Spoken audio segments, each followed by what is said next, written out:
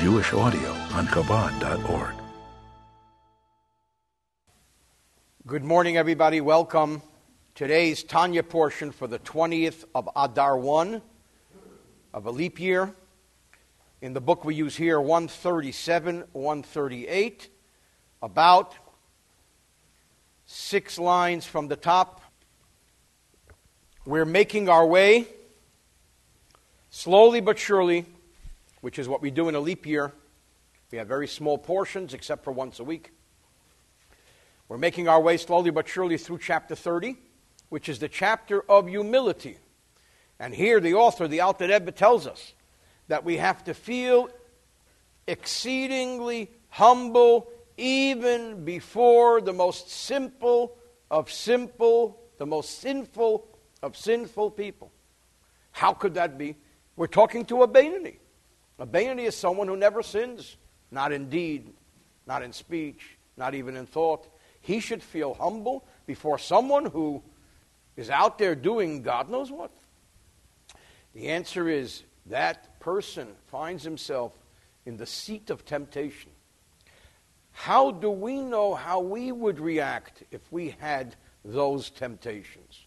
And in fact, there's only one way we can know, and that is we can judge how we react to our temptations. So we talked about the fact that we have to be meticulous and diligent, not only in the negative commandments, but also in the positive commandments, to focus on prayer with kavanah, with intent, with focus, to study Torah diligently more than we want to give tzedakah with diligence, more than we want to. All these things are very difficult. What difference does it make if someone, or blessings, grace after meals, other blessings, to recite them slowly, meticulously, thinking about what we say? What difference does it make whether the meticulous application applies to the negative commandment or to the positive commandment? Yet we find on a daily basis we struggle. That's how others struggle with much larger temptations that we're not aware of, because that's not our world. Now he goes on to say that was all in the positive realm.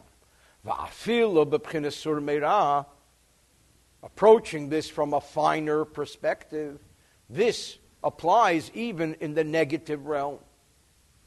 Yochel kol ish maskil, every intelligent person is able, limtze, to discover, to find, benafshe, within his own being, she'ene sor legamri, that he doesn't totally turn aside, mehara, from negativity, bakel, mikael, kel, in totality, b'mokim shetzorech lemelchama atzuma ke'erech hanal, in a place which requires an intense war, the same level of war that this simple fellow or sinful fellow faces when he's out in the marketplace seeing all kinds of temptation.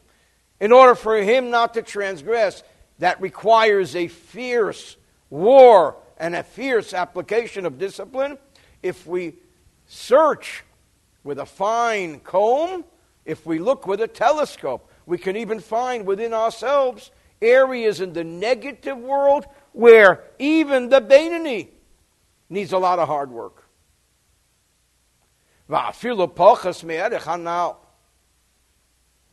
Even a lesser war, sometimes our trials and tribulations might require a lesser war than the guy out there. What could we be talking about? Again, for example, what if we're having a wonderful conversation? Is the conversation we're having Lashon Hara? Maybe borderline. It's not gossip, because gossip is forbidden. It's not bad talk about someone, but it's close. Again, for example, lahafsik be'emtza sicha, no. If we're talking about, we're having this real juicy conversation, but it has no substance, and there's no real meaning to it, and it doesn't help anybody. So, can we get ourselves to stop, or do we just need to finish? A sipur beganus chavere. Or, if we're talking about something negative which occurred with someone else. Not that it's forbidden, it's borderline. Even a tiny little transgression that somebody else did, even though what we're saying about someone else is clearly true. Furthermore, we're saying it in self-defense. Even if we're saying it to cleanse ourselves. For example, we were asked, did you do that? You say, I didn't do that, Moshe did it. And here, the Alter Rebbe brings a story. As we know, the famous Rebbe, Rabbi Yehuda Hanossi, author and redactor of the Mishnah, his name was Rabbi Yehuda, or Rabbeinu HaKodesh, the holy rabbi. He had a son whose name was Rabbi Shimon. The story in the Talmud, which the Alter Rebbe brings down here, is a story where there was a bill of divorce that was being prepared for a man to give to his wife. This couple was getting divorced. Rebbe looked at the bill of divorce and he saw something was not 100%. So he turns to his son, who he suspected was the author of that bill of divorce, and he said, look, mistake. So Reb Shimon defended himself, and Reb Shimon said, hey, Pop, Abba, Tati, Daddy, you think I wrote it? Lav ano kasve, I didn't write it. Ella Yehuda chayta kasve, my colleague Yehuda the tailor. Those days, most people had trades, even though they were scholars, like the tailor, Mottel Kamzoil. This is Yehuda the tailor. I didn't write it. My colleague Yehuda the tailor wrote it.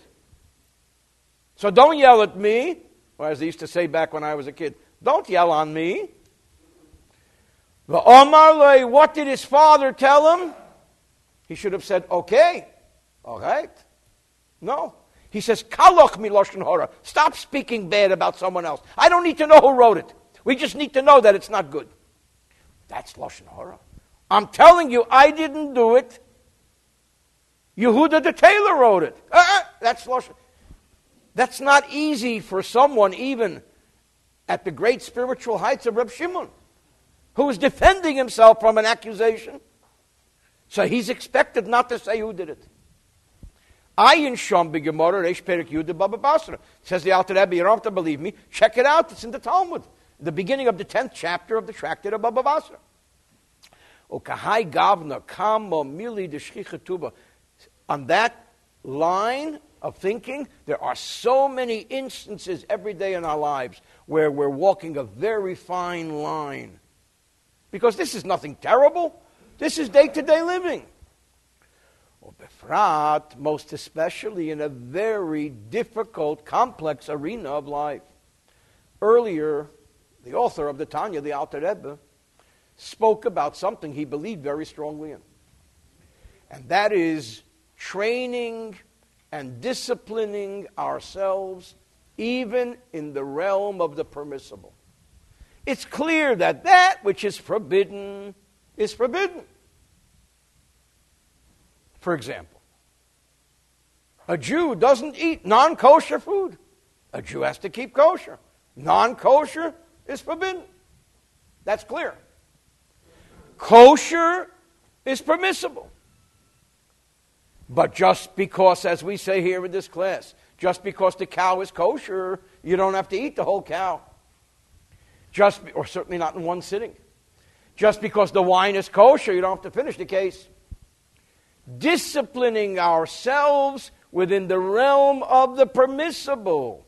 That is something which is very difficult. There's an old saying that they used to say, took place with Chassidim of old. When they would come to the Rebbe, they would hear the Chassidim saying the mantra, the axiom of the place.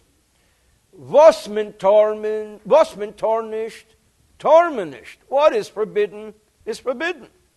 Was men meg, what is permissible, darf man nicht, is not necessary. Not everything that's permissible is necessary.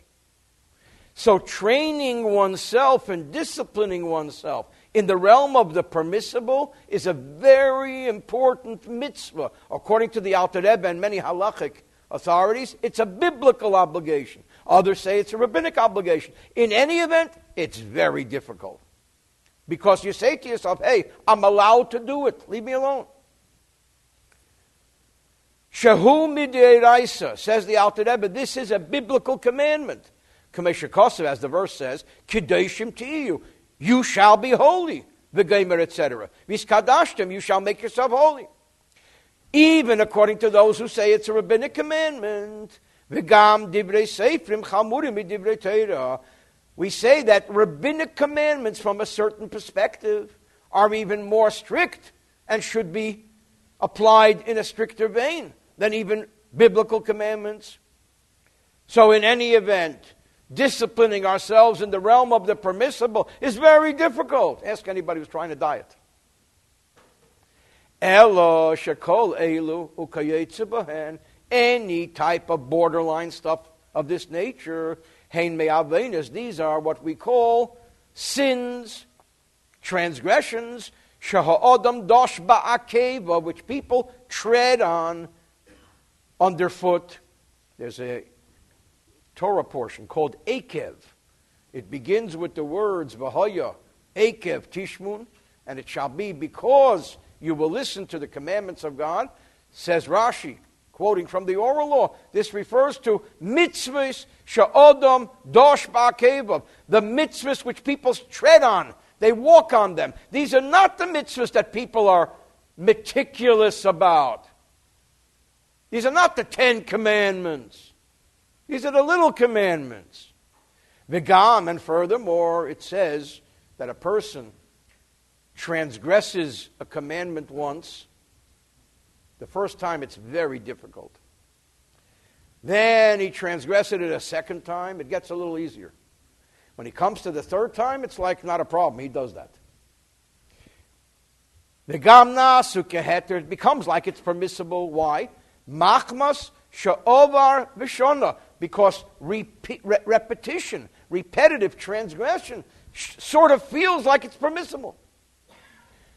So even when it comes to very fine borderline transgression, like saying, I didn't write this bill of divorce, as Rabbi Shimon, son of Rabbi Yehuda Anasi said. Yehuda the tailor wrote it. Says his father, you shouldn't be speaking Lashon Hara.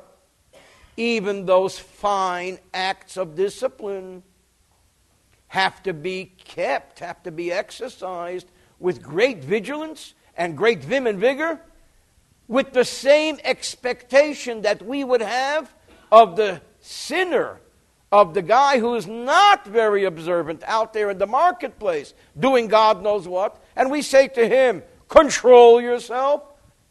Hashem says to us, control yourselves. Is that easy?